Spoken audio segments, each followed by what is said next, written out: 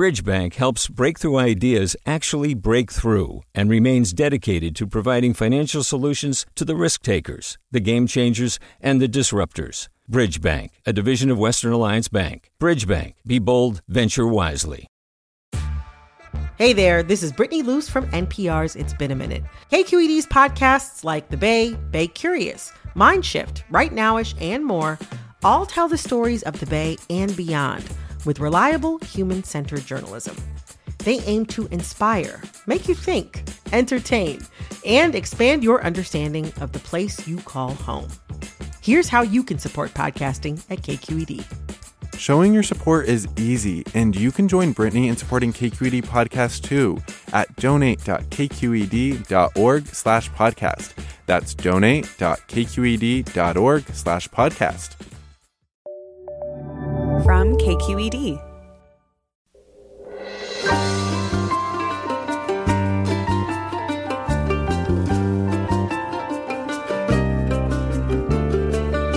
From KQED Public Radio in San Francisco, this is Forum. I'm Priya David Clemens.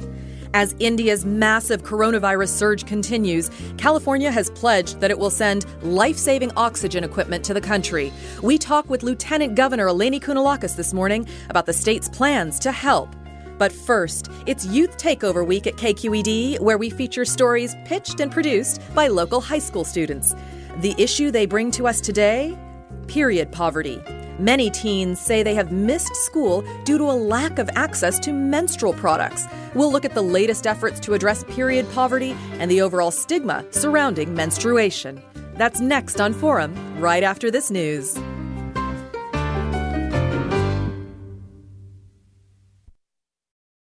Hello and welcome to Forum. I'm Priya David Clemens. We're speaking this morning about an issue that may be new to some of you, period poverty. Here are some stats you should know. 1 in 4 teens in the U.S. say they've missed school because of poor access to period products. And overall, 1 in 5 people who menstruate struggle with accessing products they really need. In California, menstrual products are now tax-free through the end of 2023. And legislators and many young activists are working to make free menstrual products available in all schools and public agencies. Meanwhile, some countries, like Scotland and New Zealand, have made tampons and pads free. In this student-produced segment for KQED's annual Youth Takeover Week, we're going to look at the activism and advocacy that is seeking to end period poverty. My first guest is Amy Condon, a member of KQED's Youth Advisory Board. Amy is a sophomore at Hillsdale High School in San Mateo and one of the producers of today's segment. Welcome to Forum, Amy. Hi. Thank you for having me. Thank you for being here and for bringing this topic to our attention. As I just mentioned, you, along with fellow Youth Advisory Board members Ava Purser and Yulieth Aguilar, pitched this topic to Forum, and you co-produced this show. Tell us about why the issue of period poverty was so important for you to address. Well, Scotland had just made period products free, and I think it kind of all occurred to us that, why can't that be the U.S. as well? I think we've all had our own personal struggles with getting period products, and it was kind of just a reckoning for us. And we thought it would be a good thing to cover and bring light to. And have you been surprised by how much people have known about this, or have you said, yeah, I expected that there wasn't a lot of knowledge out there? Honestly, I was not super surprised. I thought there's probably a lot of advocacy for making period products more accessible, but I also knew that there's a lot of stigma around periods, so it didn't seem out of the box to me for it to be something that's not typically talked about. Mm-hmm. Yeah. All right. Amy, thank you so much. I wonder how much of that is a generational divide, because I certainly think as I was coming up, I'm in my 40s, that this was not something you talked about very often. I'm curious for you listening, if you have any personal experience with missing school or work as a result of your period, and if you've given much thought to this issue before this segment. The number here is 866-733-6786. We'd love to hear from you by phone. Call in, please. And you can also get in touch on Twitter and Facebook. We're at KQED Forum. You can also use old-fashioned email, and nothing wrong with that. Email your questions to forum@kqed.org. Joining me now to talk more about this issue and the policy efforts to address it are two women. Amanda Safi, a first-year student at the UC Santa Cruz, and she spearheads the Period Equity Project, and Jennifer Weiss-Wolf, who's the co-founder of Period Equity, the Vice President for Development and inaugural Women and Democracy Fellow at the Brannon Center for Justice. Amanda and Jennifer, welcome to the show. Hi there. Glad to be here. And Amanda, let's talk about your goals with the Period Equity Project. Tell us about that. Hi, thank you so much for having me. So with the Period Project, we are essentially working in San Mateo County with the support of Congresswoman Jackie Speier and Supervisor Carol Groom to establish a pilot program, a 2-year pilot program to stock free period products in the bathrooms of San Mateo High School and Jefferson High School. And we are also distributing free period products to anyone who needs them in the county. And so essentially our goal is to make free period products more accessible to anyone who needs them. Amanda, could you discuss the equity portion of the name? It seems like equity here is related to both economics and gender. Yeah, so in terms of economics, period products are incredibly overpriced, and especially during this pandemic, a lot of people are struggling to afford food and to put food on their table. And having that financial burden of also having to purchase really expensive period products is really difficult for a lot of families. And so this project is attempting to make period products more equitable by providing them for free for people who really need them. And it's equitable in terms of gender because women and menstruators are at a disadvantage when it comes to period products, right? Because their voices aren't typically considered. We make toilet paper free in bathrooms, but we don't make period products free. We don't make students pack toilet paper in their backpacks when they come to school. And so stocking these bathrooms with free period products is making it more equitable. So Amanda, what's the most common misconception you hear when you tell people about period poverty? That's a good question. I would say the most common misconception is that we don't really need period products in bathrooms. Like, we can just easily bring them to school with us. And it's a misconception because not everyone can afford them and not everyone has access to them. Like when students go to the bathroom and they realize that they got their period and they don't have period products on them, it's not always easy to go to the health office or like ask a friend, because not everyone has a friend to ask. And when you go to the health office, you often end up missing school or you end up missing class time. So, yeah. Jennifer, could you tell us about efforts like what Amanda's been describing more broadly? Are they happening throughout the state, throughout the nation, in ways that are making an impact? Yeah, sure. And it's so exciting to hear from Amanda and youth activists on this because their voices really are, I think, so compelling. But this is, yes, a policy agenda that has taken hold around the country and around the world. As you noted earlier, that Scotland, made headlines when it became the first nation to make period products free across the board. And in fact, I think the question was asked earlier on, if Scotland could do it, why not the U.S.? Which is maybe a more complicated question than it seems. But the answer is that with the kinds of governance that we have here in the U.S., that movement is absolutely underway. It's just that we are a large, sprawling nation, a nation of states, where the federal government and state governments have different obligations and responsibilities and opportunities, but legislation and policy initiatives to ensure the affordability, accessibility, and safety of menstrual products are underway at all levels of government, including in California, as you mentioned, where the sales tax on menstrual products has been a legislative fight for many years, for about 5 years. And the year before last, the governor actually ended up writing it into the budget that at least for a limited amount of time till 2023, menstrual products would be tax-free.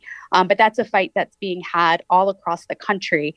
And in recent years, since 2016, 9 other states, in addition to California, have actually succeeded in eliminating sales tax on menstrual products. 13 states have been successful at mandating the provision of menstrual products to people who are incarcerated. And 5 states either have legislated or mandated by budget menstrual product provision in schools. So that's the kind of stuff that is actually happening in real time. And it's a fight that needs the support of activists and advocates like those on this call. I'm so thrilled to hear that it is their interest and mission. Amanda, was there a single moment for you that opened your eyes to this issue and made you decide you wanted to get involved? Yeah, actually, last year before schools closed and the whole pandemic started, I had been having a lot of conversations with friends and classmates about our struggle with access to period products at schools. And one story in particular really stood out to me. So my friend, she was about to take a physics test and she was in class and she realized that she needed to go to the bathroom. So she asked her teacher to go. And when she went, she realized that she was on her period, but she didn't have any period products on her. And so she didn't really have a choice but to go back to class and sit in her desk and take her test. But during her test, she was super nervous and really distracted. And she was really sitting uncomfortably in her desk. And by the end of class, she bled through her pants and onto the seat. And she ended up having to leave school early after that. And when her mom called the school to excuse her absence, they didn't excuse it and they counted it as a cut.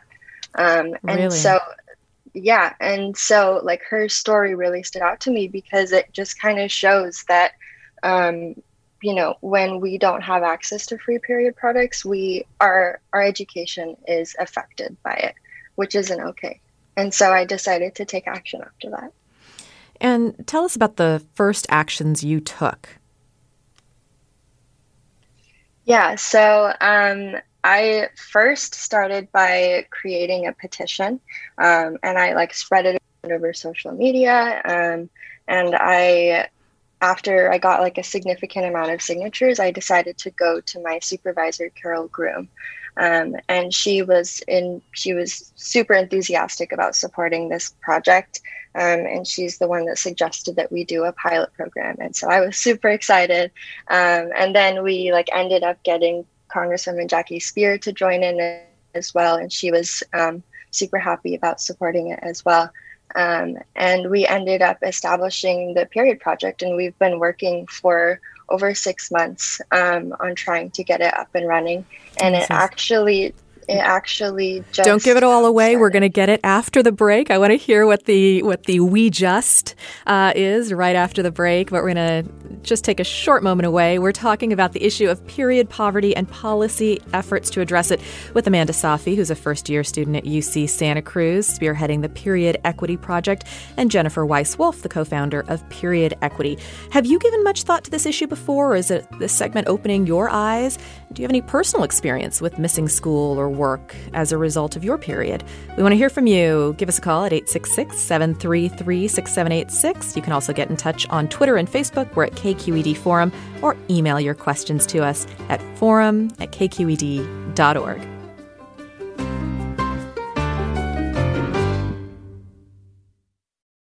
Support for Forum comes from San Francisco Opera. Set 10 years after a school shooting, the critically acclaimed opera Innocence takes us into a complex emotional journey where our understanding of innocence and guilt is constantly upended. Kaya Sariaho's ethereal score collapses the past into the present as a community of survivors grapple with how to move forward. Don't miss the highly anticipated American premiere of Innocence, June 1st through 21st. Learn more at sfopera.com. Welcome back to Forum. I'm Priya David Clemens. It is Youth Takeover Week here at KQED, where we feature stories pitched and produced by students. We're talking about the issue of period poverty and the policy efforts to address it with Amanda Safi, a first-year student at the UC Santa Cruz, spearheading the Period Equity Project, and Jennifer Weiss-Wolf, the co-founder of Period Equity, and also the author of the book Periods Gone Public, Taking a Stand for Menstrual Equity. I want to finish up with the comment, Amanda, that you were making. You were just about to say, what is happening now with your project, the Period Equity Project? Yeah, so I was just saying that the project just actually launched a couple of months ago, and at San Mateo High School, we are about to get those dispenser orders in, and we're about to stock our bathrooms with free period products and start distributing free period products to anyone who needs them. And anyone in the county can also go to Jefferson High School as well if they want to get free period packs. So super exciting.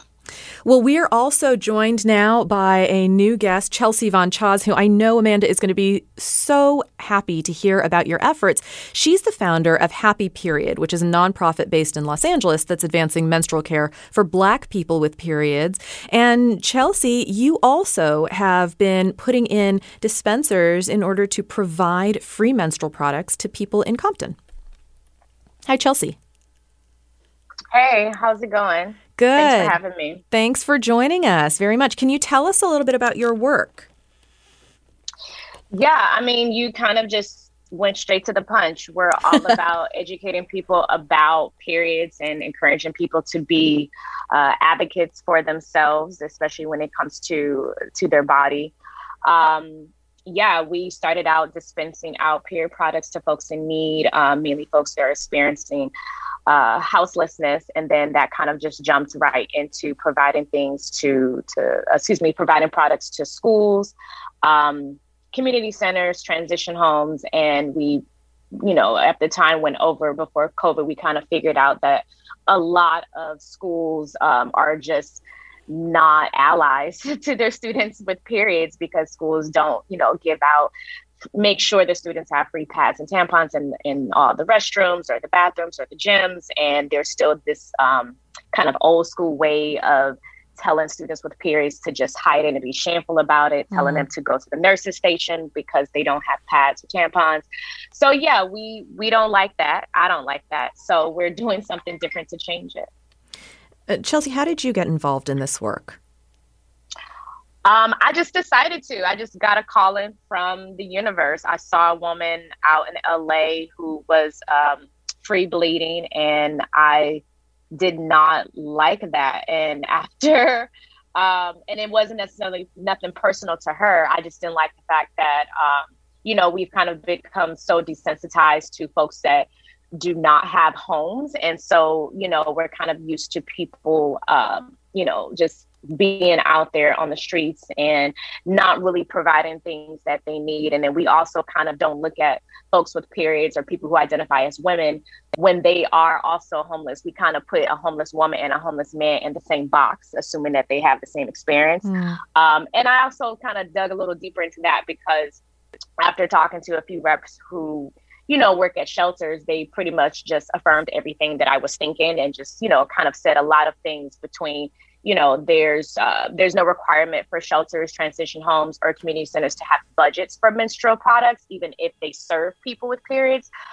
So there's not really like a pressure for them to be accountable to provide basic necessities, and we don't really look at toilet paper in the same way we look at pads and tampons. So yeah. And then I also, just digging a little deeper in time going on, I saw that Black people with periods are definitely left behind in the menstrual movement, especially when it comes to education, accessibility, and, just having basic needs and even just having the knowledge of what a menstrual cup is or disposable versus reusable cups. I think, feminism has kind of like left Black menstruators behind. So yeah, I'm here to push us forward. And why did you choose the name Happy Period, which is, obviously not how many of us feel when we menstruate, or as we used to say, when Aunt Flo comes to visit? Well, first of all, my mother came up with that name, and we like triggering people. I think triggering people can be very healthy because it actually shows, it makes you acknowledge when you are uncomfortable with something, or even sometimes when you're ignorant about something, even when it's within yourself. So yeah, we kind of I went to school for fashion, so I'm really big on color theory. So we looked up a few words, and people definitely have an uncomfortability with the word period, which is why a lot of folks like to give their period nicknames, and people don't like to even bring up that word. And then a lot of people are also uncomfortable with the word happy. I think we're kind of more so uncomfortable with the words like anxiety, depressed, sad, or ugly. But when it comes to something positive, it's like we're kind of unhappy about it, or we are uncomfortable about it. And I feel like that's the same frequency as how the word period is treated. Like, people are uncomfortable with it, even though it's something really magical about menstruation. So yeah. And then we also kind of did a Google search, and we found these old campaigns from, I don't know, the late 90s, early 20s, where it was a bunch of white feminists getting mad at Tampax and Kotex because of all their commercial and marketing campaigns that were kind of creatively, artistically designed for folks to want to think positive about their period. I think the campaign slogan was something like, have a happy period or whatever. And all these people were all pissed about it. And I was like, maybe if we create the organization and name it Happy Period, we would actually shift the way people talk about periods and how people feel about periods with these two words. And then I think we kind of went through a week of just telling people the name, and everybody was so pissed and angry. So we're like, yep, that's the name. Reframing the discussion. Name it what you want to see it. All right. Thank you so much, Chelsea. We appreciate your time. We're going to let you go now, but thank you. We are talking about the issue of period poverty and policy efforts to address it. We have a caller on the line right now. We've got Adam from Mountain View. Adam, thanks for joining us on the show this morning. Hi, this is just a slight tangent to period poverty, but policy in schools. This story comes from my wife, who's been talking about it for years.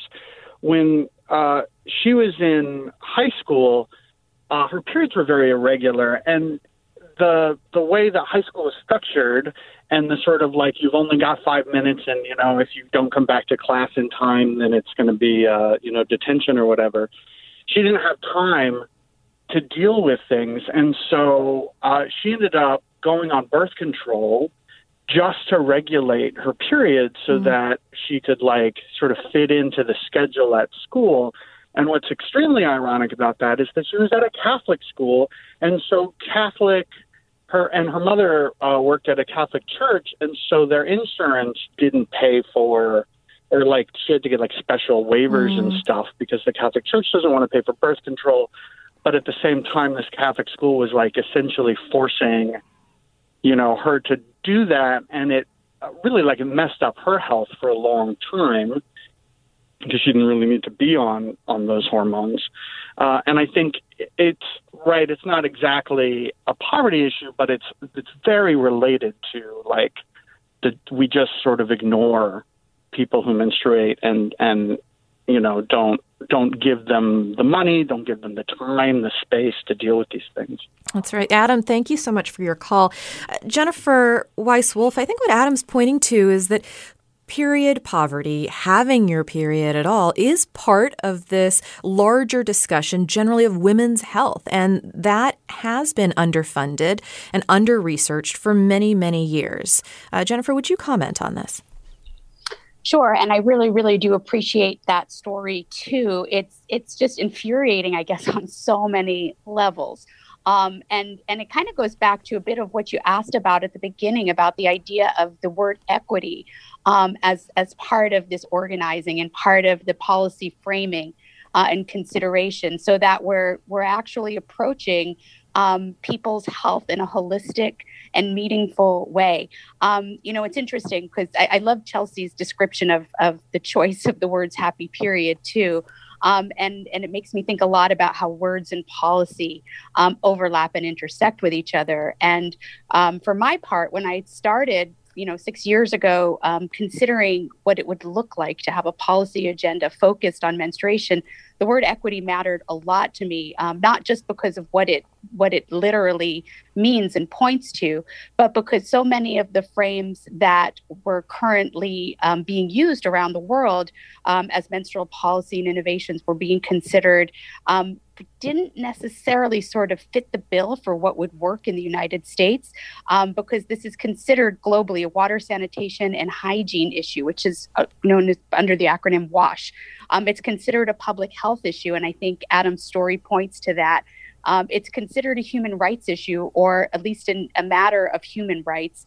And there are so many aspects also to the cultural and religious and social and societal ways we view menstruation and reproduction in women's bodies, that all kind of comes to a head together. And equity felt sort of like the umbrella that could capture that in a way of perhaps the phrase period poverty does not.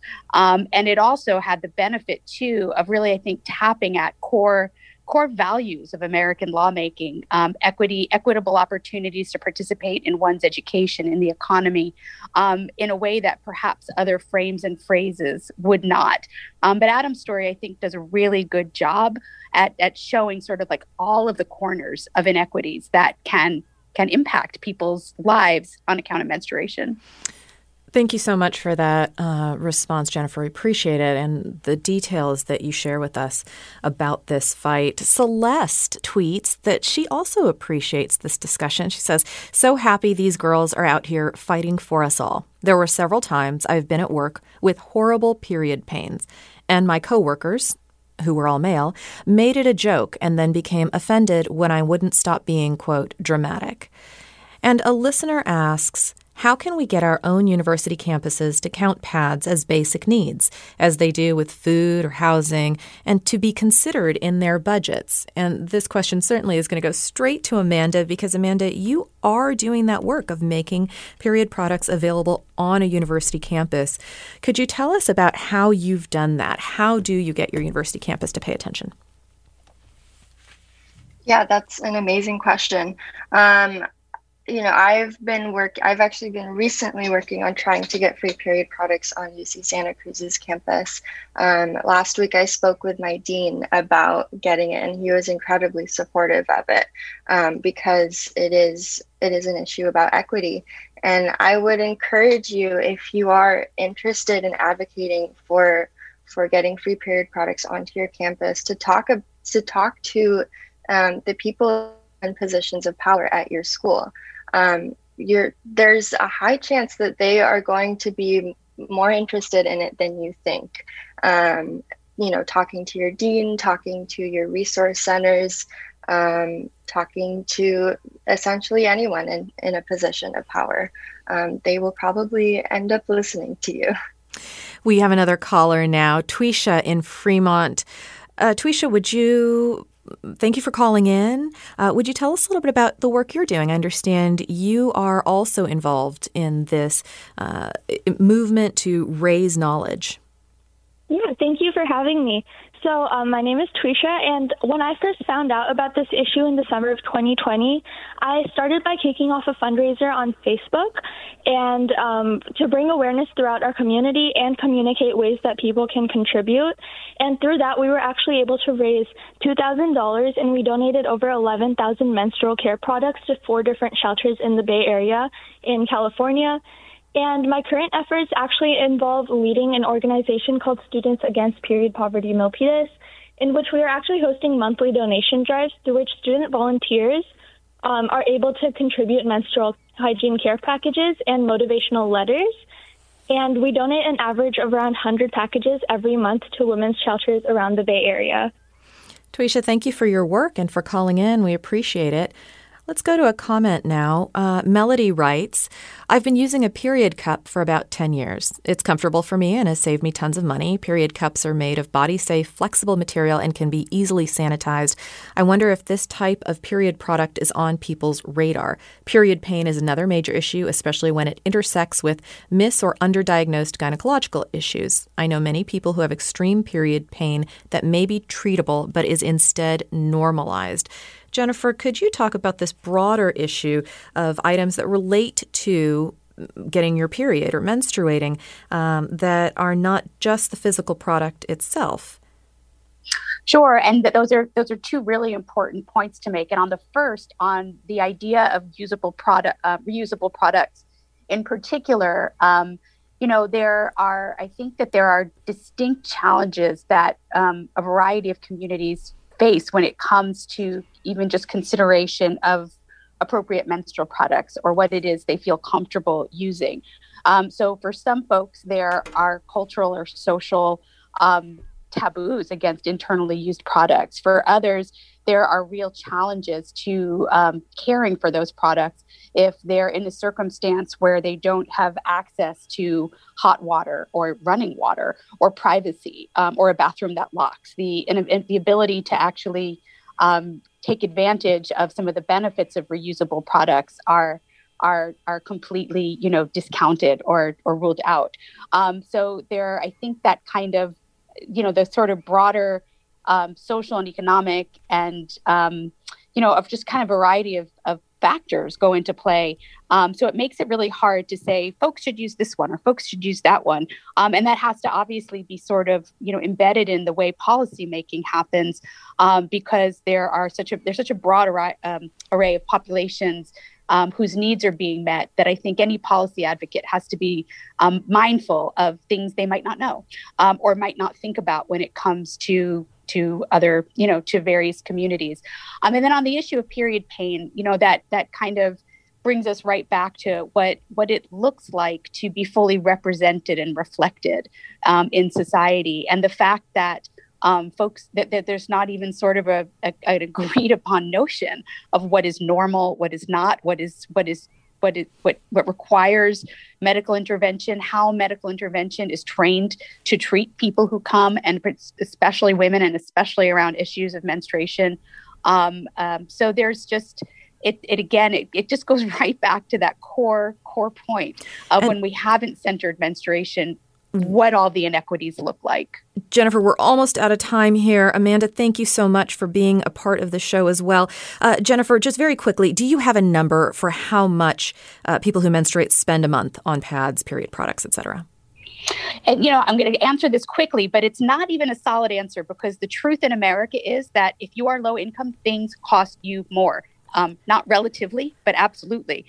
So for folks who can go to a Price Club and buy, 6 months of period products, in bulk, they'll pay less for it than somebody who has to buy them in the smallest package that they can afford at a convenience store. So it's going to be anywhere from $5 to $20, honestly, a month. And it really depends on who you are and where you live. I do have one quick story I'd like to get to that Kathleen has written in. She says she grew up poor in a small town on the coast that only had one small store where she was embarrassed to buy tampons. If she ran out and couldn't go to a larger store in the town, a 40-minute drive away, she'd stay home from school. Sometimes they couldn't afford tampons that month, and she would miss a few days from school. She said, I hated that so much because I was a good student and I loved school. Now I donate money to the same high school I attended for them to buy menstrual products to hand out to girls. No questions asked. Kathleen, thank you for your time and your help. Amanda, thank you again for being on the show. We appreciate it and appreciate your work. Thank you so much for having me. Jennifer Weiss-Wolf, thank you for being on the show also. Oh, thank you so much for covering this, and thank you to everybody for their stories and activism. It's so uplifting. And stay with us. When we come back after the break, we are going to be speaking with Lieutenant Governor Eleni Kounalakis about the massive humanitarian crisis in India. Support for Forum comes from San Francisco Opera. Set 10 years after a school shooting, the critically acclaimed opera Innocence takes us into a complex emotional journey where our understanding of innocence and guilt is constantly upended. Kaya Sariaho's ethereal score collapses the past into the present as a community of survivors grapple with how to move forward. Don't miss the highly anticipated American premiere of Innocence, June 1st through 21st. Learn more at sfopera.com. We've all got those parts of our house where the internet just won't go. Well, if you had wall-to-wall Wi-Fi from Xfinity, you could worry less about dead spots. Because with wall-to-wall Wi-Fi from Xfinity, you get fast speeds, reliable connection in every room, and power for all of your devices, even when everyone's online. That's wall-to-wall Wi-Fi only with Xfinity. Restrictions apply, not available in all areas. Actual speeds vary. All over the country, we need to improve reading in Wisconsin. Schools are changing the way they teach reading. I'm calling for a renewed focus on literacy. We have gotten this wrong in New York and all across the nation. And it's happening because of a podcast. I think your podcast has changed my life. And I'm going to share this podcast with everyone I meet. Sold a Story investigates how teaching kids to read went wrong. New episodes of Sold a Story are available now.